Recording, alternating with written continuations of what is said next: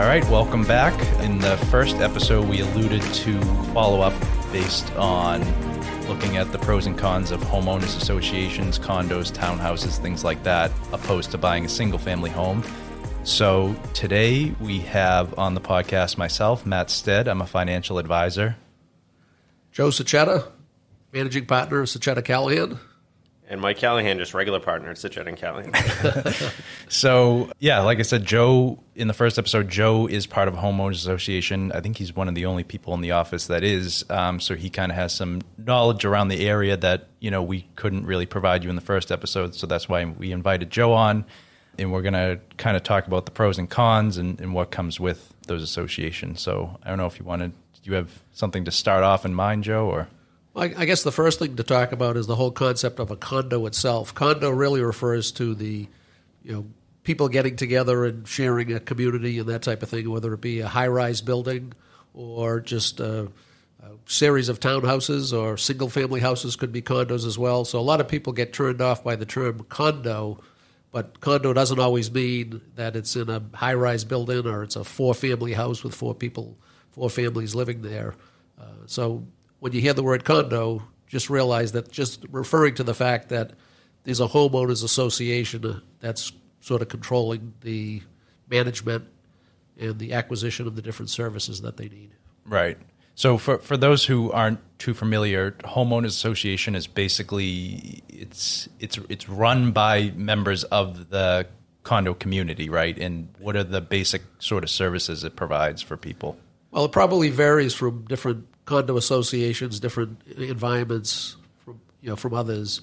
But for the most part, the condo association is run by a small body of people from the community who are elected by the community to serve for a period of time.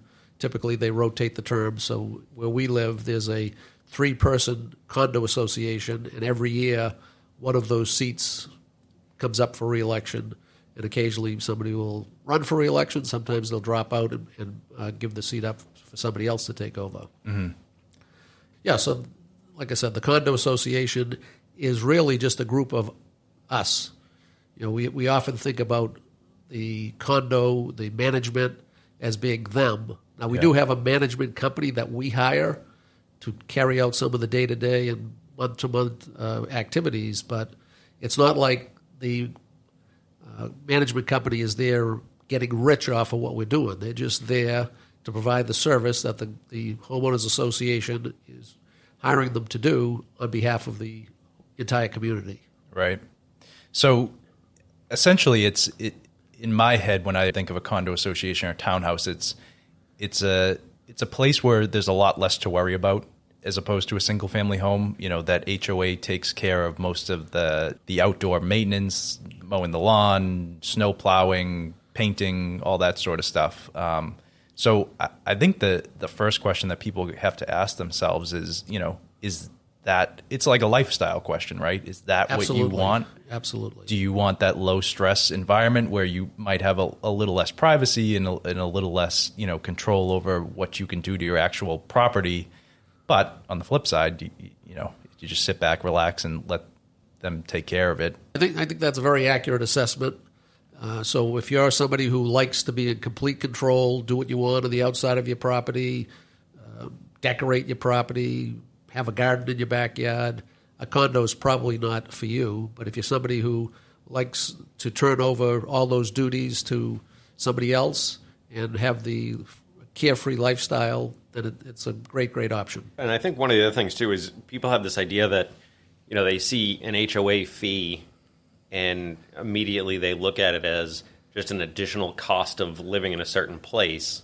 But really, it's just that goes towards expenses you'd pay anyway if you had a single-family house, right? You'd pay for the landscaping, you'd pay for the plowing, you'd pay for all the insurance on the outside of the property. You'd pay for all those things separately. Really, all you're doing is just saying, okay, there's a flat monthly fee that's going to cover all that stuff, right? Well, in a lot of instances, too, it's probably cheaper than if you went out and did all of those services for your own home because you're kind of getting the group rate, right? Absolutely. I on the video that I did a couple of months ago that you might find on the website, I kind of referred to it as the Costco or BJ's approach to acquisition in that instead of going out trying to every one of us individually getting somebody to plow our driveway, cut our grass, rake our leaves, whatever the case may be. We're banding together. We're getting one contract to do the whole thing. And because it's such a big contract, we get top-notch service. In other words, when it's snowing out, they'll be plowing and shoveling at 3 o'clock in the morning, back again at 5, back again at 7. I mean, they do a top-notch job because if they screw up, they're going to lose a contract for the 49 units that we have where I currently live. And the other thing that popped into my mind was, again, going back to the whole idea of lifestyle, condos and homeowners associations are great options for people who either travel for work or leisure a lot too, right? Oh, absolutely. A number of the people where I live have second homes. A number of them go down to Florida for 6 or 7 months in the winter. Others have places up on the lake in New Hampshire or Maine, whatever it might be. So it's a great opportunity to get away and not really have to worry about all those day-to-day and week-to-week activities that you need to do to maintain a home. Right. But I guess on the flip side of it too, you're in it again. It depends on what you're saying earlier. If you're in a condo complex that is multi-story and has people on top and below you versus separated townhouses, but there are a fair amount of cons that come with it too. Living in that tight living quarters. I know, I don't know if you want to bring up the story that we were talking about earlier, but yeah, there's pros and cons. Yeah. So I the first place I ever bought was a condo, and one day I came home and heard kind of water start running, and suddenly water was pouring out of all of the light fixtures in my ceiling for some reason. And it turned out that, somebody 2 floors above me had, clogged a drain in some fashion, and all of a sudden all the water from 2 stories up I was on the bottom floor, was coming down to me basically because I was at the bottom, and just coming out of all the different light fixtures. So, I mean, it's one of the cons is, like you say, it's a little less independent and a little less privacy than you get in a single-family house. But on the flip side, it's when that happened, I had a number to call immediately, right? Like, if it was a single-family house, I'd have to say, okay, who am I possibly going to call for some sort of water leak and find a plumber and try to get somebody out there. Whereas with the condo association, I just had an emergency number to call, and they immediately send somebody out to, in my case, they just looked at it and said, yeah, it's too bad. But at least I knew who to call. All right. But to Joe's point, I think, there's kind of 2 tiers to it, right? One is what type of situation makes sense for you, right? I lived in a condo. It was, 6-unit building. Joe lives in a townhouse, which is essentially a single-family house with, 2 feet connected to the guy next door? 3 or 4 feet attachment, yeah. Yeah, so windows on 4 sides. Yeah, so it's right. It's a totally different kind of setup. The commonality is the idea of the association and the fact that it's a lot more low maintenance than it would be if you had to take care of all those things yourself. There's some conjecture that when you go to sell your condo or townhouse or HOA property, it's a little more difficult to sell because it's part of that. Would you say that's true, or? I don't know if I would say that necessarily. It all comes down to supply, demand, pricing, all of that. I know where I am. I've been there for 7 years. We probably had, in the 49 units, there's probably been 20, 25 units that have turned over. Most of them sell rather quickly. So I don't know if there's any real... Obviously, if they're building a new development somewhere else, people might be more interested in a brand new situation where they can make decisions on what the colors and styles are going to be. But I don't really see any real big challenge to selling them. Okay. And then do we want to, one of our clients, that just popped into my mind, I forget the term for it, but when there's a big project that needs to be taken over at... Special assessment, yeah. So, I guess that's kind of a risk you run too. I suppose you run the risk in a single family home as well. Because I was just going to say, let me tell you, that's a risk in a single family home. If you need to redo the roof, you need to redo the roof. But on top of the HOA fee every month, you can also be hit with these things. Big project fees. Well, if it's done right, there shouldn't be a lot of special assessments because theoretically, part of the condo association fee, the homeowners association fee that we pay every single month, is going into a reserve fund, and that reserve fund is designed to replace every single aspect of the development over a period of time, meaning the septic system, repaving the roads, redoing the roofs, painting the houses. There's a reserve that is required. I think it's legally required to have it. And that reserve is there. So in the 7 years we've been there, the only time we got hit with a special assessment was when we got buried with snow, and there just wasn't enough money in the budget to pay for the extra snow removal. But other than that, there shouldn't be a lot of surprises because it's all being kind of taken care of through that reserve fund. Right, right. And like I say, a lot comes down to the quality of the management, right? So or the quality of the people who set it up and get it running and create the budgets and things like that. Yeah, one of the objections that people often have is that the association fee goes up over time. Well, guess what? Everything goes up over time. Yeah. And it's not, again, that somebody's saying, let's get more profits out of these homeowners. The cost of all the services are going up. So it's not really that big of a deal. I will tell you that the unit I live in right now is a little bit bigger than the house that we left in size. And 7 years later, I'm still probably paying 20%, maybe closer to 30 or 40% less for the services that I'm getting through the homeowners association fee than I was when I was writing the checks directly to the different vendors and suppliers for all the same services that I was getting. Right. Yeah, and I think that's the biggest question, right? Is again, I guess the whole conversation keeps coming back to lifestyle, right? Is when you own your single family house, if you want to cut all the grass yourself, you can. If you want to plow the driveway yourself, you can. So you have the opportunity to have these costs be lower, but it's at the expense of your time, right? And a lot of what we do in a financial planning setting is look at what is the right trade-off for you. Everybody's different. What is the right trade-off between spending money to free up your time to do things that you enjoy versus doing some of these things that you could do to not have to pay somebody to do them. Yeah. And some people take the position that, I know Joe's one of them. You can't get more time. So any situation where you have the ability to pay somebody to do something that will give you time to spend with your family, yeah, all the better. It's all about trade-offs. So that's kind of the biggest difference is owning a single family house. You have a little more flexibility in how to spend this money. If the roof starts leaking and you don't want to replace the roof, well, you can live with a leaky roof for some short period of time.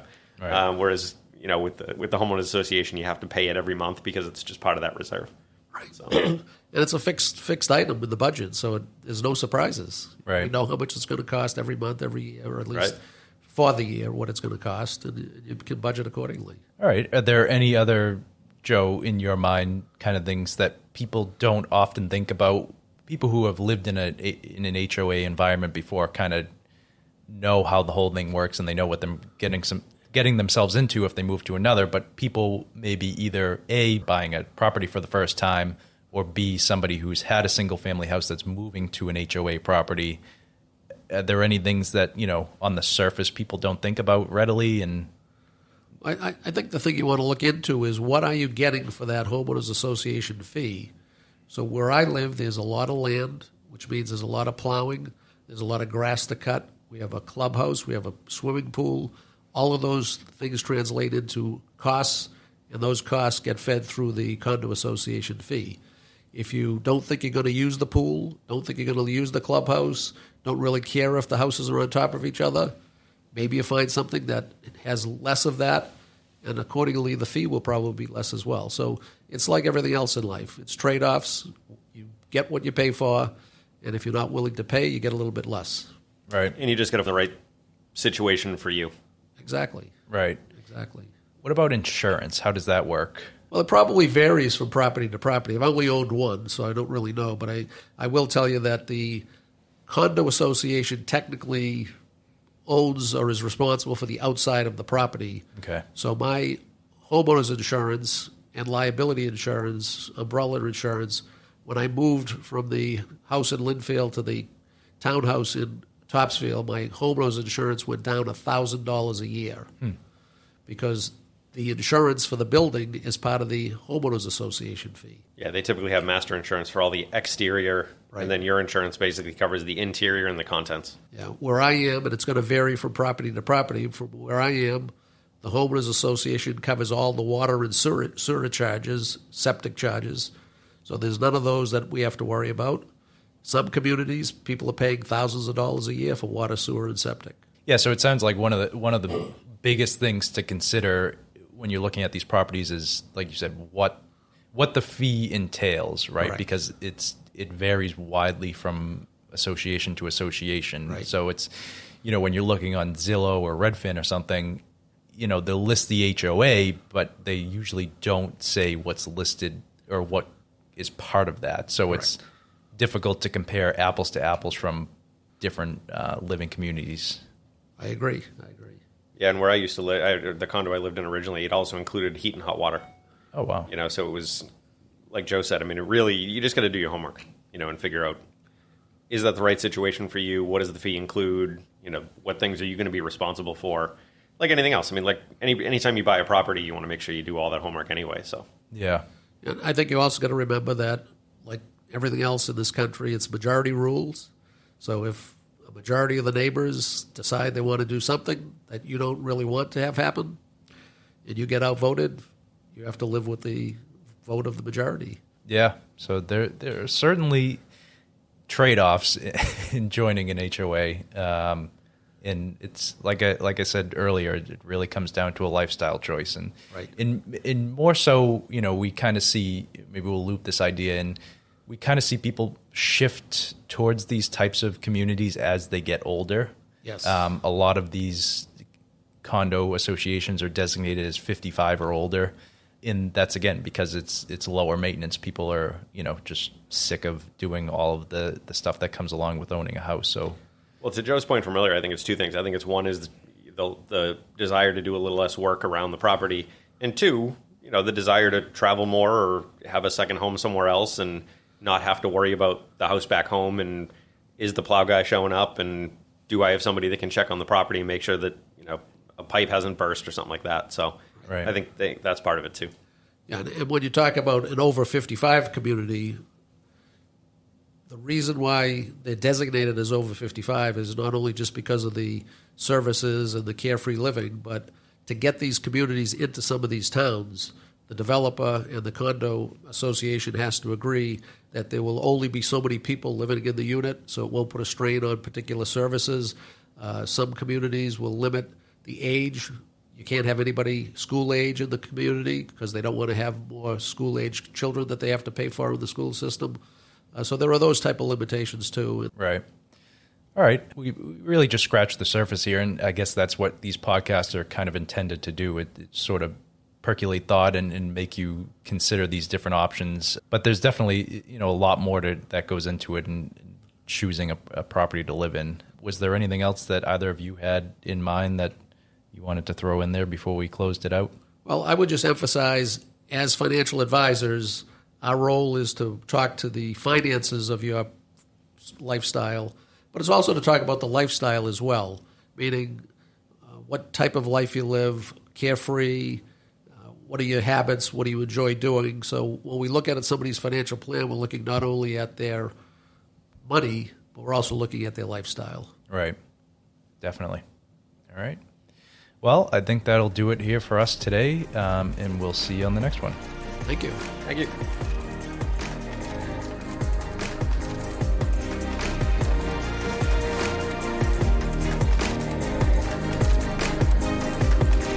Financers is produced and edited by Sachetta and Callahan, LLC.